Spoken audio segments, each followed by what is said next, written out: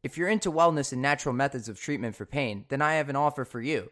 Go to bodycheckwellness.com for high-quality hemp extract products. Products such as hemp oil-infused lotion and CBD muscle and joint roll-on are designed to promote wellness, balance, and recovery. Use the promo code OCS to get 25% off your CBD needs.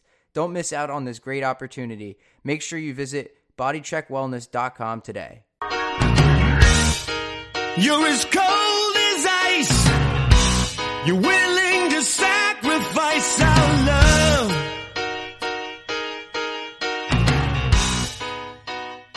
Hello, everyone. Welcome to the Ice Cold Takes podcast. I'm your host, Joey DeMeglio, and this week I'm joined by Core Python to talk about the Mets and their trade deadline acquisitions, as well as a bit about the Rangers and some potential lineup decisions that could be made this season. Thanks for joining me again, man. How are you? I'm doing great. Thank you for having me on. I know that you were ready to get someone to talk about the Mets and dog on them, so you called the right guy into action today. Appreciate you bringing me on. Yeah, I know you wanted to start ranting about the Mets, so we'll begin the show with the change-up and start talking about the Mets.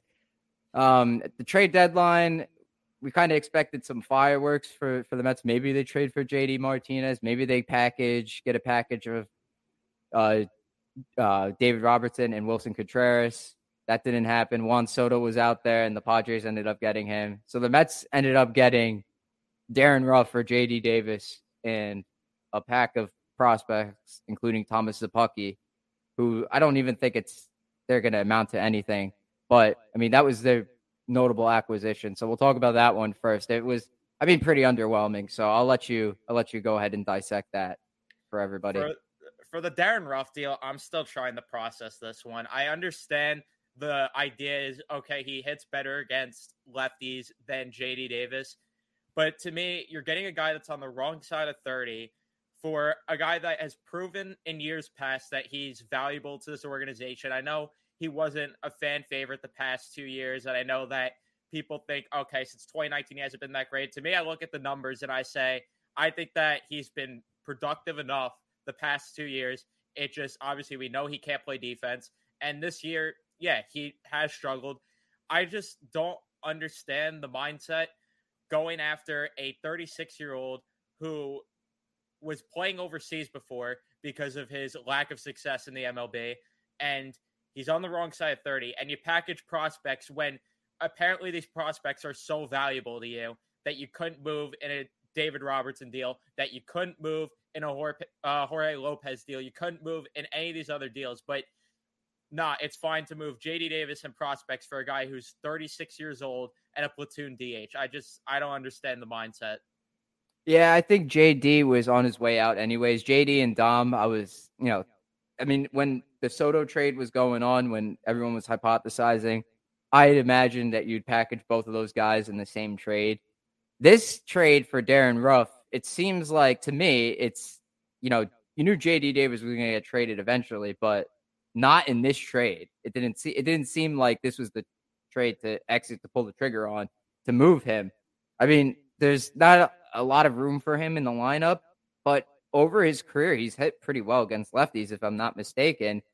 But I don't know what the front office saw in Darren Ruff. I don't know much about those prospects, but to me, I've never heard of them, so I'm just going to assume that they were, pretty low tier prospects, maybe like top 50 prospects for the Mets. But at least they didn't give up Francisco Alvarez or Ronnie Mauricio, or however you pronounce his name. I think that's how you pronounce it. But I've heard the asking price for a lot of those guys that were on the market, like Martinez, Contreras, was like astronomical. And if they had to give up like Alvarez for 1 year of Contreras, I wouldn't have done that. I would have tried to find something else, though, to, kind of package together. Maybe Matthew Allen or something like that. I don't know. Maybe that's a little too much anyways. But it seemed pretty underwhelming for the Mets. And then Michael Givens, who, in my opinion, he fits right in for the Mets because he had a low Mets moment in his first outing. In the ninth inning, we're up 9-0, right? And 5 hits in a row and make it, what was the final score? 9-5. Yep. And fits right in. Perfect. But not in a good way, of course.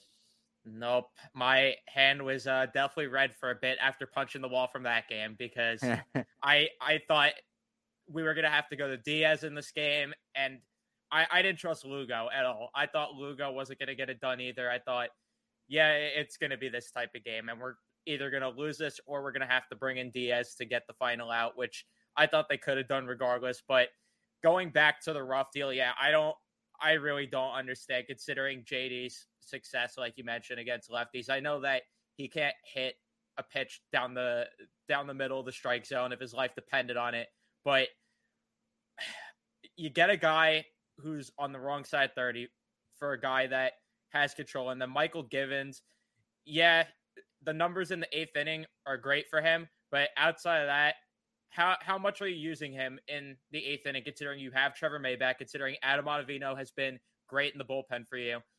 Where is Michael Givens fit in this role? I would have rather them try to target a lefty, and apparently the price was too high for that, which it's just absolutely ridiculous considering this is the 1 year where you have the right. You have the right to go out there, trade prospects, go out there and make a big splash. But for whatever reason, no, this is the year when we're 28 games above 500, when we're in first place, when we're guaranteed most likely 90% chance, I'd say, at the very least, you're going to make the playoffs unless something catastrophic happens. 90% chance. And this is the year you don't go for it. Yet in years prior, nah, Javi Baez, all right, have a Pete Crow Armstrong. Oh, Edwin Diaz, have a Jared Kelenic. Marcus Stroman, okay, have a Semyon Woods Richardson. I just don't understand why this is the year the prospects are so valuable now. Yeah, and you bring that up, that's a good point because this core of Mets, like, we have aging players. Marte's older. I almost called him Kanya. Canna is older, right? Who else did we get this offseason that's old? Scherzer's older. We got like all the Chris Bassett's not like incredibly young, I don't think. But and to add to that, you don't know if DeGrom's coming back. He's looking like he's going to opt out. Edwin Diaz, who knows if he's coming back? If he does, is he going to have the same year that he's having right now? For Brandon Nimmo, is he going to walk? There's just so many question marks going into this coming offseason, and you have the team in place. You just need to fill a couple holes, and now was the time. And they fumbled bad. And when I look at teams now like the Padres who loaded up, when I look at the Dodgers, when I look at even the Phillies, Castellanos, I think he's bound to heat up at some point. They have Schwarber. Harper's not in the lineup right now. When he gets back, who knows what's going to happen? Bohm's been doing good for them. Real Muto. To me, I look at this Mets lineup, and they have solid players, but outside of Marte, you could even argue he's not really this type of guy. But Lindor and Alonso are the real difference makers. To me, there's just not enough difference makers in this lineup. Yeah, and it's tough. It's tough because, like, you know, the Phillies have been so down in the dumps like for a while, and now that they fired Joe Girardi, they're kind of heating back up. So it's kind of scary to see them put their name in the hat and mix for contention. You know, you have to take at least three. We have big set against the series against the Braves. You have to take at least three of these five games that we're playing against them. 3.5 game lead. You have to take at least three. Any less than that is going to be really, really tough. You're making it hard on yourself. And the Braves, I don't even think they've played like winning ball clubs recently. I know they played Arizona, so they took advantage of it. They just kept winning. And what you were saying about DeGrom, I'd be shocked if Steve Cohen didn't offer that man a blank check as soon as he opts out. It's got to be like, for a guy like DeGrom, if he opts out, the second he opts out, Cohen's got to have a check in his back pocket and say, all right, here you go. Try turning this down. My issue with that is that the Dodgers are a team that would be foaming at the mouth. Division rivals, even the Atlanta Braves, who have cheaped out before. I heard about that. They're probably going to be foaming at the mouth. There are so many teams in this league that would be willing to give DeGrom that same blank check. And it's a matter of, is DeGrom going to be willing to stay with the Mets, where, let's be honest, in his entire career, they have just not been good enough. And we see an example even the other day. No run support for the guy at all, even though the next day, yes, they scored 9 runs, and in games prior, they've been scoring a couple runs, but you just look at that, and then the loser mentality that they had at the deadline, in my opinion, I just don't know if this team fails in the playoffs. I just don't know what the incentive is for DeGrom to stay if a team like the Dodgers, if a team like the Padres, if a team like the Braves are offering him that same blank check. It's a good point. Yeah, because the Mets have been notorious for not providing run support for DeGrom. I saw a crazy stat, I think it was yesterday or the day before, where it's like he has had no decision, like a no decision or not back. Yeah, like a no decision and like over 30% of his starts in his career. Yeah, it's embarrassing. Like the guy is comes out and it's he's throwing 101, 102 miles per hour. We've never seen him throw this hard. So he wants it, throwing gas, and you can't even get a base hit or you could string some runs together. Nothing. With this lineup, with this improved lineup from last year, doesn't matter. Like even from 2016, doesn't matter what year it is. Different team, same result, no run support for DeGrom. And that's probably his biggest factor. Biggest thing he's looking at in terms of where he wants to go in the offseason when he does decide to opt out. So we'll have to figure out what happens with that. The Mets have to step it up offensively. They did yesterday. 9 runs. Vogelbach had the grand slam. He's looking good. Pretty good plate discipline. I mean, he does strike out a lot, but he also does walk a pretty sizable amount. And, it's nice to see him come through with the bases loaded for his first career home run as a Met. And then Alonso is looking good. Lindor is also looking pretty good. He's got like a 10-plus game hitting streak now, right? Yeah, I believe so. And like I said, yeah, he's one of the few difference makers in this lineup. And I just look back to 2015, and this team feels so awfully similar to that. And what do? They go out and get a Yoenis Cespedes, and it pushes them over the edge. And I just don't feel that they're really going to have enough come playoff time, especially with a team like the Padres who loaded up. And it's just embarrassing to see that these wild card teams loaded up more than the Mets. The Atlanta Braves, they go out and get Jake Odorizzi and Raciel Iglesias. The Phillies even get Noah Syndergaard. They add David Robertson and a couple other pieces. And then you have the Padres who go just balls to the wall, get Soto, get Bell, get Hader. I just don't know how they're going to compete with that team. And the Padres are a team I could totally see going after DeGrom this offseason. Could you imagine that lineup and then DeGrom pitching every couple days for them? DeGrom's not going to lose a game. Game over. DeGrom's not going to have the same losing record that he's had in years past, the 500 record. He might not ever lose a game. Yeah, he'll have even more historical numbers with San Diego, I'd say. I think what would the first round matchup be like if the standings end? I thought I saw that the Mets would be playing the Padres.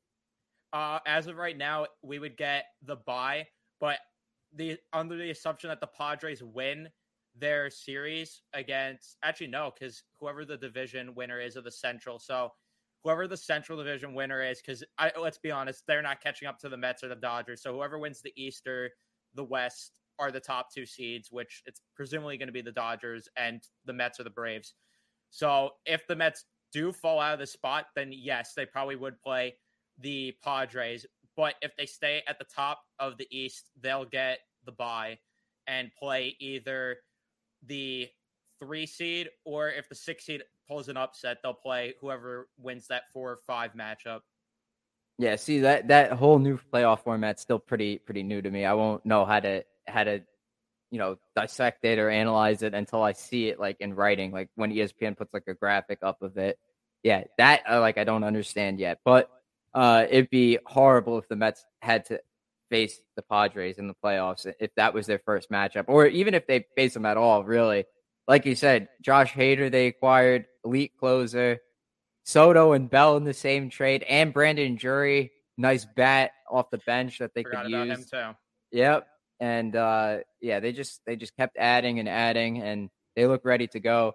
So, in your opinion, the Mets do not have enough to stay an actual contender. Is that correct? Nope. If I'm being completely honest, nope. Just don't see it unless the team gets hot at the right time, like those 2019 Nationals did, where you have Howie Kendrick stepping up for you and guys like that.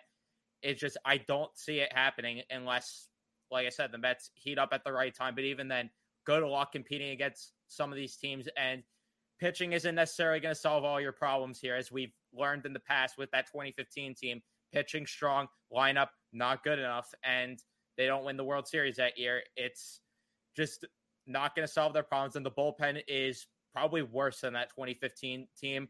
You have Diaz, yes, who's probably better than Familia, which let's hope in the playoffs he is, for the love of God. But yeah, outside of that, I mean, Ottavino, sure. If May could stay healthy, sure. Givens, who knows what he is. And then outside of that, this team just doesn't have a lefty in the bullpen. Just no lefty at all. Joely Rodriguez and David Peterson do not count. Nope. And I wouldn't trust David Peterson. Gets DFA'd soon. Ooh, really? Damn. Okay. Yeah. I mean, he has struggled. The left-handed reliever has been a problem since like before the season even started. In the off season, everyone was calling for left-handed reliever. That was the last thing that they needed to check off on their off-season checklist, and they didn't get that. They traded Miguel Castro for Joely Rodriguez, and that was it. That was the only move they made in terms of left-handed relievers. And Chasen Shreve, yes. He was good. I liked him a lot in the shortened season. I don't know how he's doing this year, but probably haven't used him as much because I haven't seen him. But no, he ended up getting DFA'd because he was absolutely abysmal. He started the season strong, but down the road he started looking awful. And it just, we were screaming for Andrew Chafin this offseason. And what is he doing with the Tigers? Well, he's slicing hitters up, and the Mets decide not to go down that road at the deadline for whatever reason, and they decide not to get him in the offseason. Losing Aaron Loup was a mistake. Yeah, he hasn't been great in Anaheim, but that was huge. That was I really disliked that the second the news came out, because I really, really like Aaron Loup. Even Justin Wilson was good. I that was a little while ago. I think they lost him, but Aaron Loup was good. Yeah. Wilson is another one where people were mad at the decision, but then they brought in Loup. Loup was better, and everyone thought, okay, well, we'll be fine with Joely. Surely everything will be great. No, Joely Rodriguez is just outside of being a character in the clubhouse from what we see.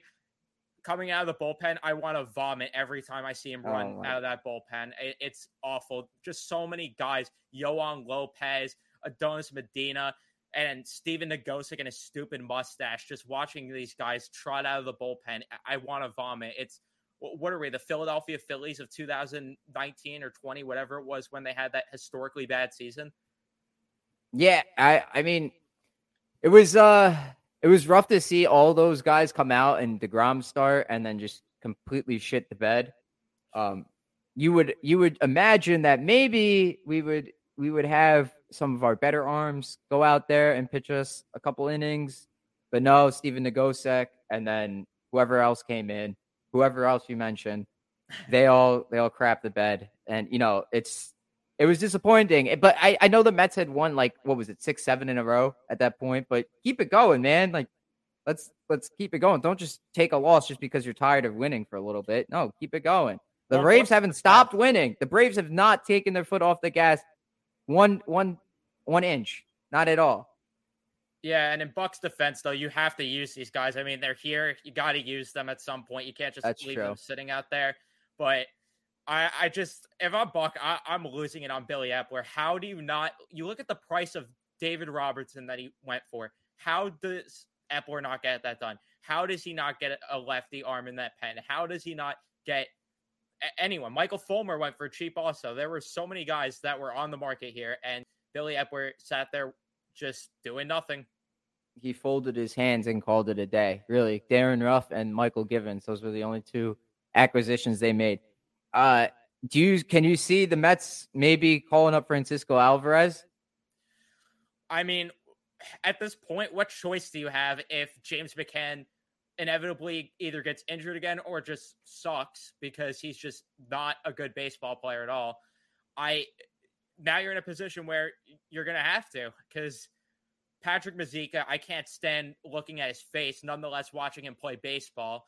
And I guess Michael Perez, who they got, sure, whatever, throw him to the Wolves. But the Pittsburgh Pirates didn't want him. So what does that tell you? I could see a scenario where Alvarez comes up. I could see Vientos coming up. But to me, it disgusts me because this is something that the old Mets would do. This is the whole mentality of, well, Jacob deGrom coming off the injured list is the trade deadline acquisition. Well, Trevor May coming back is our acquisition. McCann coming back is it's such a loser mentality. I hate it. Yeah, it's still not enough. Like, I mean, I get the thinking. Okay, deGrom is an acquisition off the injured list.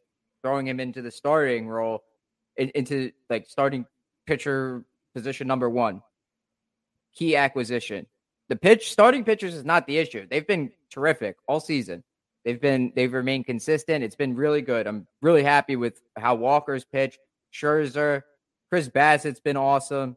And now you add deGrom in there, and it's just like you take really good to really great. And now the bullpen is kind of, what worries me. But if you could get your starters to pitch 7 innings every night, like the 2015 Mets did, how they relied on their pitching, their starters so often, then, I mean, if you could get to Lugo, you could get to Ottavino, get to Diaz with the lead intact, then I feel a bit comfortable. Just the bats need to come alive and provide enough offense for the pitchers. I'd say everything needs to come together. They've been playing well all season. A little stretches here and there where they struggle to find wins, but a pretty solid ball club. It'll be scary to see how they match up against the teams that made acquisitions, like the Braves. Raisel Iglesias, that's going to be an interesting one to face. Hopefully the Mets won't be trailing too often against the Braves in the later innings. Start early, start often, score. Kind of like the Rangers. I kind of like to say, get those goals early, keep your foot on the gas, and don't stop. Same thing with the Mets, I'd say. Yeah, I completely agree. You can't have this comeback scenario like, for example, the Rangers had. It's just not going to be a efficient way of getting things done. And yeah, you nailed it with the starting pitching. They've been lights out. So the whole deGrom acquisition thing, it's just stupid to me, considering, okay, your mentality is Peterson's gave you good starts. Let's throw him in the bullpen. How do you do against the Yankees? Almost blew that game completely. Max Scherzer gets a no decision there. Thanks a lot for wasting his start on his birthday there. And then Tyler McGill is going to come back. What's he going to be in the bullpen? What is he going to be? And like you said, even Carrasco's been giving you good, solid starts. Bassett, Scherzer. I forgot about Carrasco. Yeah, he's been good. Yeah, all of them have been giving you solid starts. And what does that matter when either you have guys like Yohan Lopez coming out of the bullpen, or you just don't score enough because you decided, let's just go the platoon route. Let's add a Tyler Naquin. Let's add a Darren Ruff and call it a day, instead of adding a JD Martinez, instead of adding a Christian Vasquez, Wilson Contreras, guys like that are going to make a difference. And it just disgusts me seeing the price that these guys went for, but apparently it was too astronomical for the Mets, because I don't understand. I don't understand how Trey Mancini went for the price that he did, but the Mets couldn't pull off a similar deal. I would have moved Davis for Martinez and Vasquez. I would have moved him in a package for that. That would have made sense to me. Moving Davis in that kind of package. Martinez is a good player. I mean, he's got good career numbers, and then you're getting your catcher that you need. Unless the Mets really think that Francisco Alvarez could come up right now and start producing, a la Michael Conforto 2015, when he went from Double-A straight up to the majors and started kicking ass. It's gonna be really tough it's a lot of pressure to put on a kid like that. I mean, I'm excited for Alvarez. I think he's going to be good, but it's a lot to ask for someone to be called up and immediately start producing. So we'll have to see. In the catcher position, you got to learn a whole pitching staff and everything. It's just a lot of pressure for a guy that's still 19, 20 years old. And I really wonder if there's a correlation between Tomas Nido starting to heat up and the Mets not getting a catcher here, because I want to vomit if that's the case. You can't just settle with Tomas Nido and James McCann. You can't. It's just embarrassing, again, considering what Vasquez went for. And like you said, would have made a lot of sense to get Vasquez and Martinez, and you trade a guy like Davis, or you trade a guy like Dom Smith, considering what the Red Sox have done, where they've kind of done a soft retool, soft sell, if you want to call it that, where they get guys like Tommy Pham, they get Reese McGuire, guys like that in return, and they still want to remain somewhat competitive just because of that extra wild card spot. But they know at the same time that it's not a guarantee. You had the opportunity, and to me, I don't understand why this organization values Ronnie Mauricio the way they do, considering the fact that where is he going to play? Where is he going to play? If Brett Baty comes up, plays third, you have Lindor as your shortstop for the next decade. Jeff McNeil's not moving away from second. And even then, Mark Vientos might come up. Okay, you throw him at second. McNeil's either going to be the DH or Vientos will be the DH. Where does Ronnie Mauricio fit into the plans that we're holding on to him this much? You just drafted another shortstop in Jet Williams. I don't understand why Ronnie Mauricio has all this value to the organization. It would have made sense to package JD, Dom, and or Mauricio in the same deal for like to the Red Sox or to the Cubs for what's it called for Robertson and Contreras. I think it would have been awesome to have Vasquez and Martinez, but David Robertson would have been really good to pick up. I've heard that he's having a great season. Bit older, so it would be a pure rental. But he's having a great season. That would have been great to pick up. But yeah, it was annoying that what bothered me the most was that people said, oh, just wait. There's going to be a lot of fireworks. The Mets are going to make a lot of moves. And then it kept going. Like the hours kept going, getting closer to 6 o'clock, 2 o'clock, 3 o'clock, 4 o'clock, still nothing. Then you have the JD Davis trade. Then you have the Michael Givens after 6 o'clock or whatever. It's like, oh yeah, here's your little severance package. Here's your little gift to the fans. That's it. Like those are the only two moves you made on deadline day. That's what bothered me. That people said, they're gonna make a lot of moves, and then they made no moves whatsoever. Yep, and again, especially considering the price that you see these guys go for. I mean, David Robertson went for a bag of Doritos. I just don't understand where the Mets were in this. Don't understand what the price was for Andrew Chafin. That was apparently too high. I'm trying to understand, but no matter how I put this in my mind, I'll never understand. Do they really believe that? Are they trying to show this core, hey, we really believe in you, go out there and get it done? Because they sure didn't prove it on that deadline night that they could get it done. The bullpen, again, awful. And you just had to add one difference maker bat and a lefty bullpen arm, and I would have been satisfied. You didn't have to do anything else for me. That would have been enough. But instead, no, we got to value these prospects because we're trying to be Dodgers East. Well, I got news for you. If you want to be Dodgers East, you got to go out there and make the big splash, make the big move if you want to be taken seriously and like Dodgers East. Right. Trade for Soto. That would have been awesome. But the Nationals would have never pulled the trigger on that deal. We'll transition from Mets talk to Rangers talk.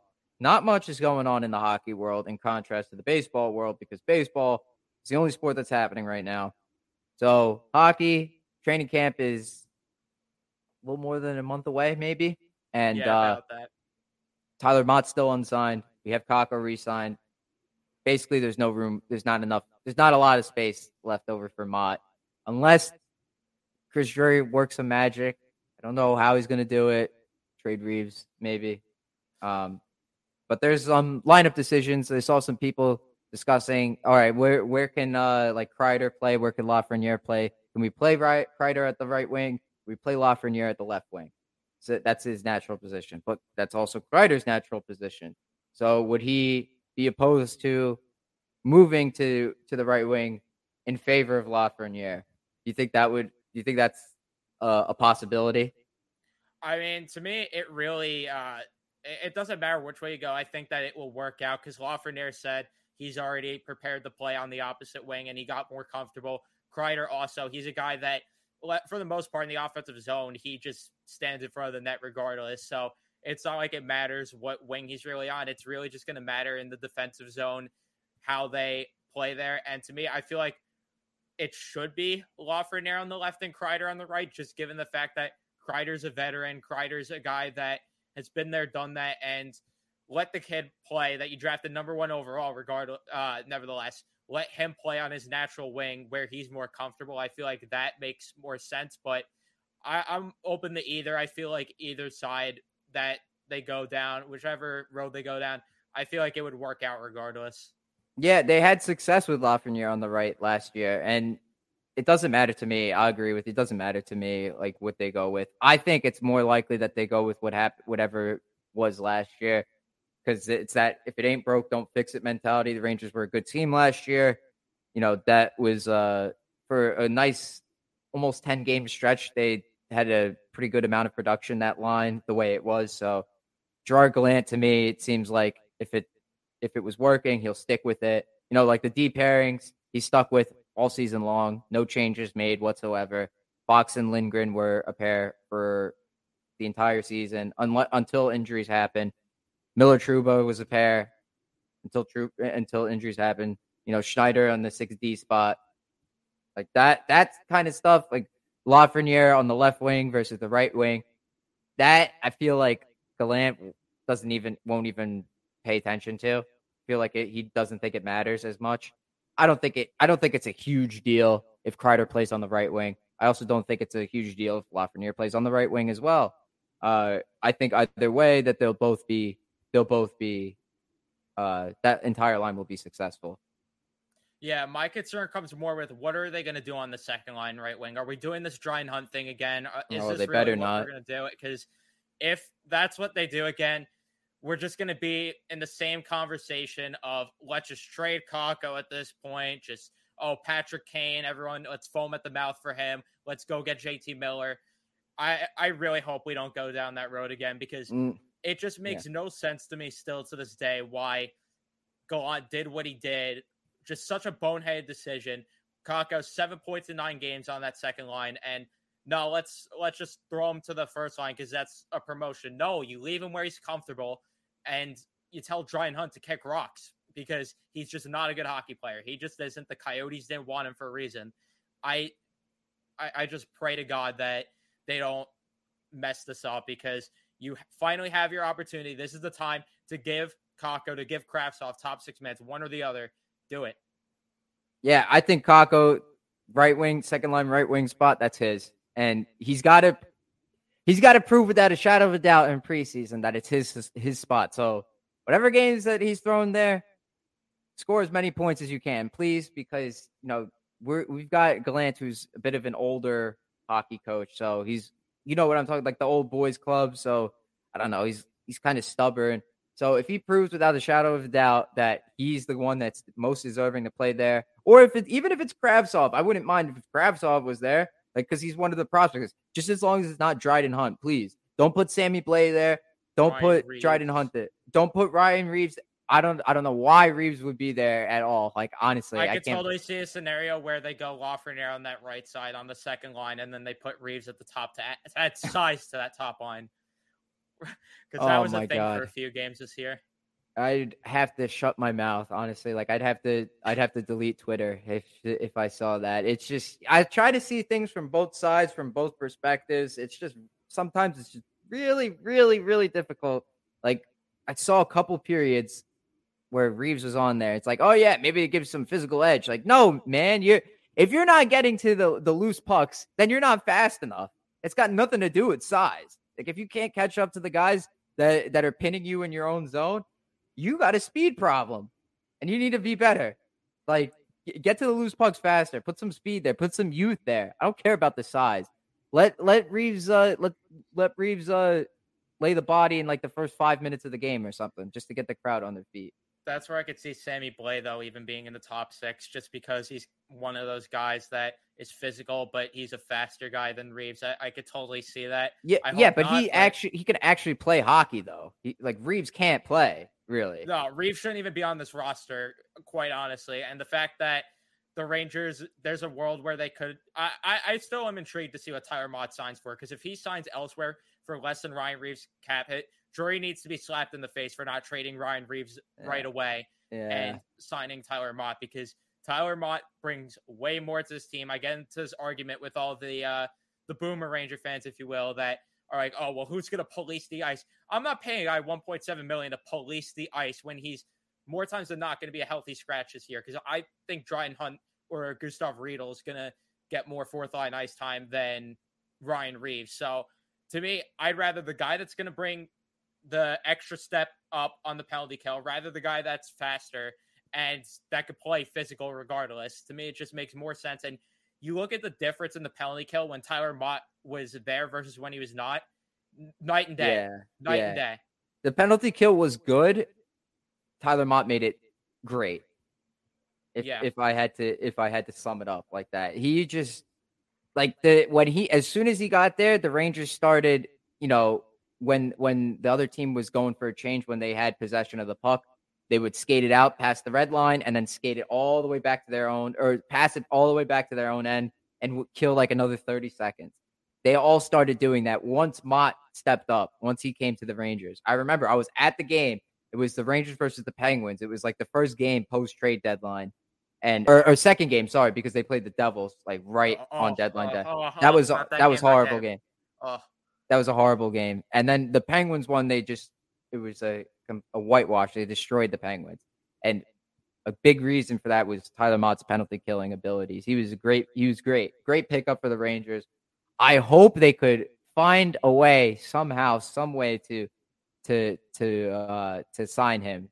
Not looking good right now. The Rangers don't have much cap space. I'm going to take a look on Cap Friendly right now. We'll see what it is, but I mean, I think they have Mott 1 million cap space with 22 guys on the roster, because once Blais is activated, that's 22, and he's not an LTIR, so his cap hit, whatever the cap space is, it counts, and then they're going to need another defenseman probably, which. Oh, could you imagine Jared Tenorti somehow is the 6th defenseman next year? Oh no, it can't. It can't be. Like that's why I think Zach Jones is hungry enough to earn a spot this year. Like the kid, I forget what he said exactly last year, but he said when he got sent down, he took it like a champ. Like he said, like I got to prove that I'm better than these guys. He said something along those lines, and I was like, yes, all right, this is good. I love you. You didn't have to prove anything. You're better than Patrick Nemeth. You could skate. I know he knows. He knows that. I know that. You know that. All Rangers fans know that. But Gallant doesn't. Gerard Gallant does not. Jury does not. It's the same. There's certain moves that I want the Rangers to make. Fox and Miller, for example, but they won't do it because if it ain't broke, don't fix it. Fox and Lindgren has been so reliable, but at times they weren't reliable. At times like when Lindgren was all banged up, when Fox was banged up, they weren't as good as they were in the first half of the season. So it would make sense to me to try Fox and Miller. Just see for even just one period, just try it out and see how good they are together. Maybe it's you never know. Preseason. Please, like I want to see it. Their skill sets match so perfectly. Lindgren, I guess you would put Lindgren with Trouba. That would be a nightmare. I'd love Lindgren and Schneider. I thought that was a solid pair when they were together. When Fox went down for a bit, I thought Trouba that is a 6D. Then Trouba is 6D. I'd love that, but there's just no way with that $8 million cap hit that's going to happen. They're going to put him in the top 4 and try to make that contract look the best they could. Unfortunately, it's certain times where they're too stubborn to make a move like that. It's just like, how the Flyers could have had Gaudreau, and then like the press conference was like, yeah, we would have had to do too many moves. Like, that's your job, man. Stop. Why are you saying that? It would have been too many moves. That's not an excuse. Make it happen. Too many moves, but like, okay, is that a negative deterrent? Like, what kind of moves would you have to make? Move this guy here, this guy there. Would you have to sacrifice Sean Couturier, like your core, to do it? I don't think so. I don't think the Flyers would have needed to do that. Too many moves. Like that bothered me so much. Like that's the mentality I feel like a lot of people in the NHL have now, like the older people, like Gallant. You know what I mean? Hopefully not Drury, because he's younger, and I hope he's more of like the analytical mind, more of a mix of the analytics and a little bit of the boomer side. All right, because I think Drury stepped necessary. In at one point. I think he did, because obviously he took Gallant's toy away in Patrick Nemeth. I think that there was a time where Drury had to step in and tell Gallant, "You're stupid. Get Justin Braun in the lineup with Braden Schneider. This is ridiculous." And I mean, it would make sense. It would make sense because Gallant, for whatever reason, that New Jersey game, that's an all-time classic video on my channel, that reaction. But when just seeing Patrick Nemeth and Justin Braun just spin around like ballerinas out there, getting absolutely cooked by Jack Hughes and the Devils, that was just a nightmare. That's why size doesn't mean as much as people think it does. Like, I'm gonna call out Boomer Facebook. Like, it doesn't mean, if you can't skate in this league, in the league that we have now, it's not all grit in fighting anymore. It's all about speed and skill in today's NHL. You see it. There's no fighters. There's no fighters on any of these teams. It's not like the Sean Avery days, right? So these guys need to be able to skate. And Braun and Nemeth together, or Tenorti, those guys, they can't skate. They cannot skate. You need to have a guy like Schneider who could skate. Big guy, but they need to be able to skate. You can't just look at the size and say, oh, yeah, he's big. He's good. He could throw the body. Yeah, but can he throw the body? Can he catch up to a guy skating 20 miles an hour right past him and lay the body? I don't think so. He's going to miss. You need someone that could throw the body that could also skate. And nowadays it's hard to find that. And the Rangers are lucky they drafted Braden Schneider when they did. Good pickup by them. Thank you, John Davidson, because Jeff Gordon probably wouldn't have done that one. And yeah, you get guys that are physical and also could skate. Look at Sammy Blais. Look at Vinny Trocheck. Look at some of these guys we have in the forward group. Barclay Goodrow as well. If you bring back Tyler Mott, and for whatever reason, no, Ryan Reeves has to police the ice, apparently. I think the Rangers took a big step from where they were last year with Reeves this year. Like, he did a lot for the locker room. I really, really love that. I love his energy. It's just not worth $1.7 million. So that's all I have to say about it. Like, I love Reeves. I love him to death, but I keep saying this on the show. 1.75 million for Reeves just to be your 13th forward and to be a locker room influence is not worth it with how close you are to the salary cap. I think he's gone by the deadline. I really do. I think that they're either going to look at someone at the deadline that they're going to want to acquire, and they're going to be like, hey, you're a cap casualty, see you later.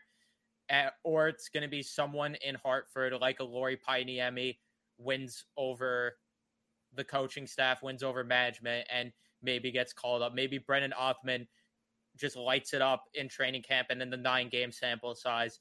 Regardless, I think that there's going to be someone by the trade deadline that gets Reeves off this roster, because this team loves Dryden Hunt for whatever reason. And you know what? At this point in his career, either way, I'd probably take him over Reeves because at least he could skate.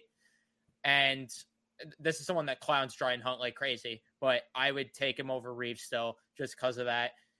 I think that if Reeves is here by past the deadline this upcoming spring, I'll be shocked.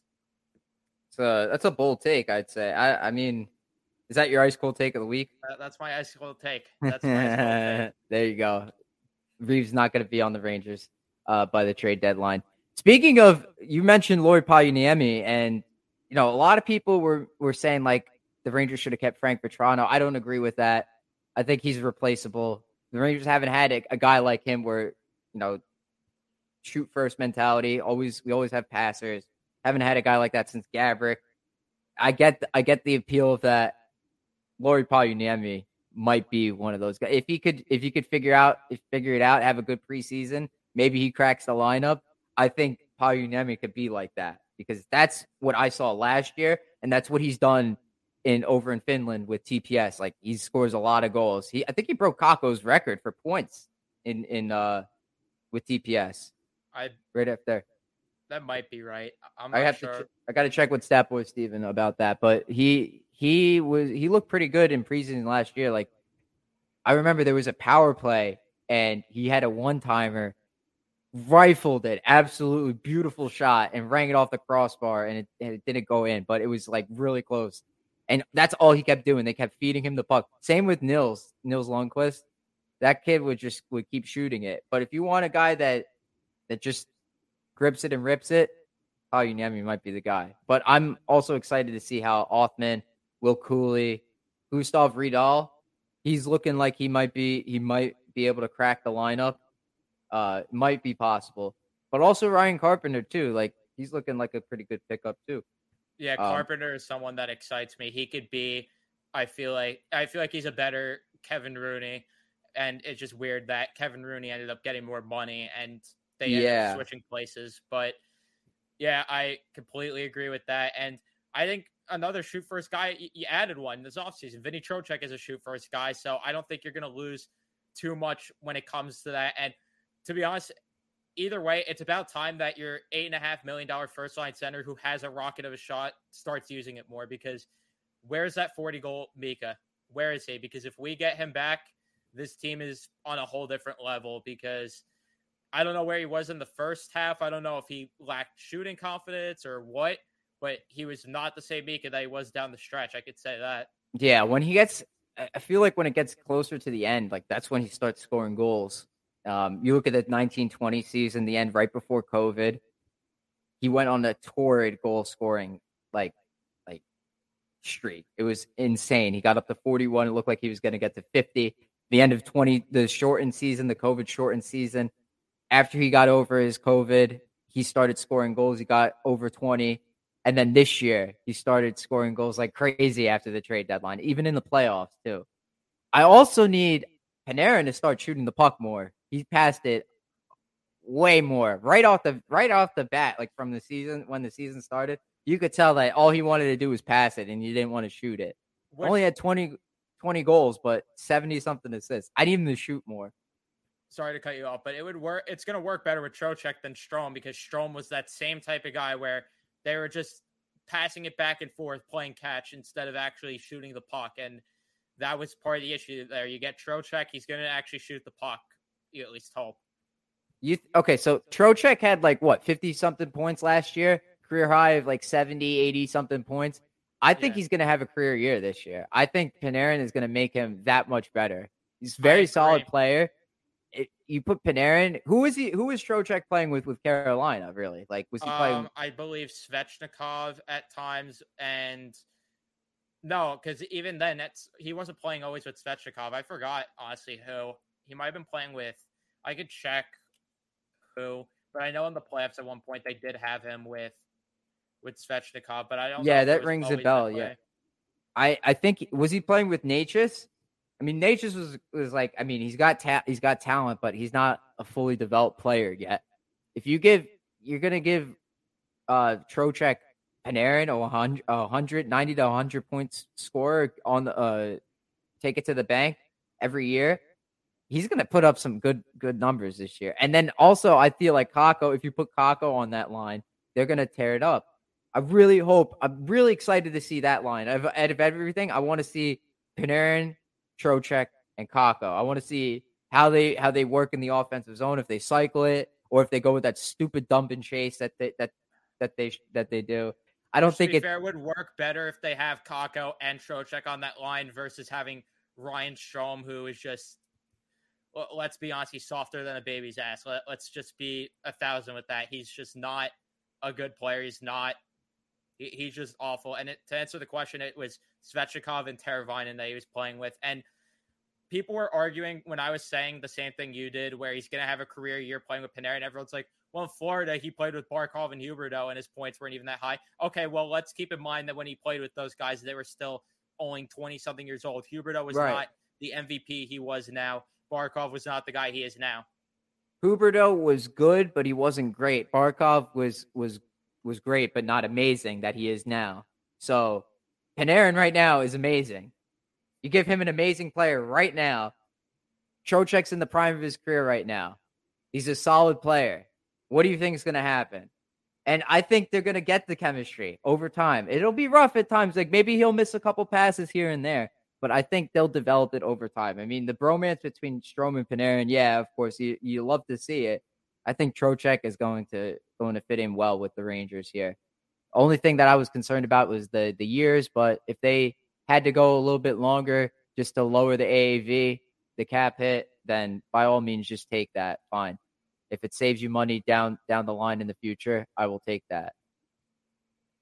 Yeah, completely agree with that. I think that people are going to sleep on this. And also, the matchups aren't now always going to be on that Mika Kreider line. Now there's going to be an actual threat, because that was the whole issue. The 5-on-5 issue stemmed from that second line not producing enough, and you saw it. And I'm just so glad that feelings never got in the way of this thing, because I was so scared they were going to bring Strome back and be like, well, him and Panarin have chemistry. And no.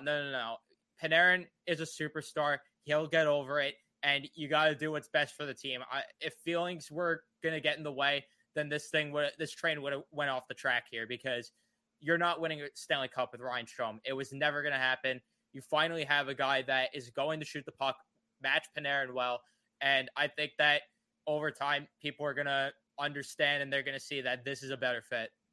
Yeah, and I feel this. I feel the same way as you about that. Like make that move because of feelings.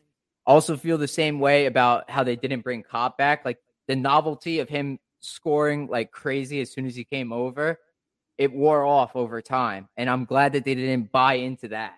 You know what I mean? Like that same feeling where they signed a player because of feelings. They signed a player because of his production, his incredible production after they acquired him. I'm glad they didn't buy into that, because what did Copp get? He got a little bit less. Deal, except the same exact deal, 2 years less as Trocheck. If it took 2 years more to get Trocheck, I'll take that.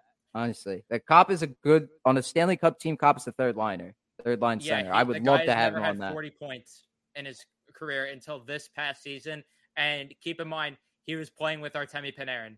So in the grand scheme of things, that the moves the Rangers did and didn't make, they make sense, right? So Trocheck is good, is a solid player. Checks off the boxes that you need him for 5v5. He wins faceoffs, good in his own end, two-way player, all that good stuff. Wins board battles, stuff like that. And now you're adding him. He's a legitimate second liner. So you put him with Panarin, and let's see what happens. Now we're cooking. Just for the love of God, please. We are 5-6 of the way to the top 6 that we need. 5-6, and then the 1-6 that we need is Kakko on that second line right wing. Please, for the love of God. Well, that's what I was going to say, that the moves make sense as long as the top 6 actually is what we imagine. Because I could also see a world where they are like, hey, the Kittle line was great in the playoffs. Let's keep the band together there. Let's just throw Blais on the first line right wing, and then just throw Kravtsov on the second line right wing. I hope that's not the case, but I could totally see a world where that happens just because of the playoffs. They were getting it done in the beginning of the season, but they were just, the combinations are kind of like all over the place. They put Blais up in the top 6 on the first line. They were winning. They were winning. So you know what I mean? Like I said before, if it ain't broke, don't fix it. And that's what the Rangers did. Until Blais got hurt, he was on that top line. When they tried Hunt there, they tried Hunt. The novelty, like Hunt looked good at first, in my opinion, the first couple games, but then the novelty of him playing there wore off, and he's more fit for the bottom 6 for sure. Fourth line role, if anything, I'd say for that. I don't think Gautier's cracking a lineup at all. I think he might even go to the AHL. Like there's a lot of guys that yeah, I'm surprised they kept him. I was shocked because he requested a trade too. Yeah, so I take whatever you can for him at this point. Yeah, see what you could get back for. He could be a valuable asset for another team, but the Rangers have no use for him right now. Except that the only thing that I liked about him is that he drew a lot of penalties. That's what I like about him right now. I used to really like him, but he wore off on me. And you could get somebody else to draw penalties. You'll find somebody. That's not something that you have to worry about. The Rangers got a lot of power plays last year. Yeah, and they were effective on it. And this better be the time where Lafreniere gets on that top unit, or Kakko as well. You get Trocheck, who could play on that second unit and is going to make that better. You just get a perfect balance. And yeah, with Gauthier, it was getting tiring. At first, he was kind of fun. It was fun watching him play. And it's like, all right, he'll eventually get that shooting touch, and then he's going to be just an absolute fridge out there, and nobody's going to stop this guy. And it just never came to fruition, except for that one goal that the NHL decided to just tweet out in July for whatever reason. But outside of that, Julian Gauthier, not a memorable time here at all. And I'm surprised that he never really went to Hartford in general last year. I feel like he should have just went there to get more playing time, honestly. Yeah, that probably would have been a good idea for him. Yeah, he's a lot of healthy scratches, a lot of time sitting in the press box on the bench or whatever. But we'll have to see. I'm interested to see. I can't wait for hockey to start back up again. Like, I'm dying here in terms of content. I don't know about you. I mean, you cover baseball. I'm just still holding out for hockey, and it doesn't feel the same. It really doesn't. Right. Yeah, exactly. It's hard to talk about baseball when you're so far out from the postseason still. Like, there's still half a season left, basically. And there's 2 months. My passion's more for hockey. Like, I love baseball, same. But I could watch a full 60-minute hockey game. Like, I can't watch 9 innings of baseball these days. Sometimes I just get distracted, throw on a show in the back, start playing some games. I just can't watch the full 9 innings. Yeah, I'm on my phone or whatever. I can't watch a 9-inning game straight through without going on my phone once. Like, honestly, it's really difficult. But in terms of hockey, I'm with you on that. That's my passion. I love talking about it. And listen, Ice Cold Takes fan, I'm still holding out for Kevin Weeks. We're going to get him to respond eventually. All he needs to do is open his DMs. I've sent him multiple messages. He sees me tweeting from the beach, sees me tweeting in front of the pizza oven. He appreciates the heavy forecheck. But what I said today was, a heavy forecheck is nothing if you can't score the goal. So we're going to keep pushing until we finally score the Gino.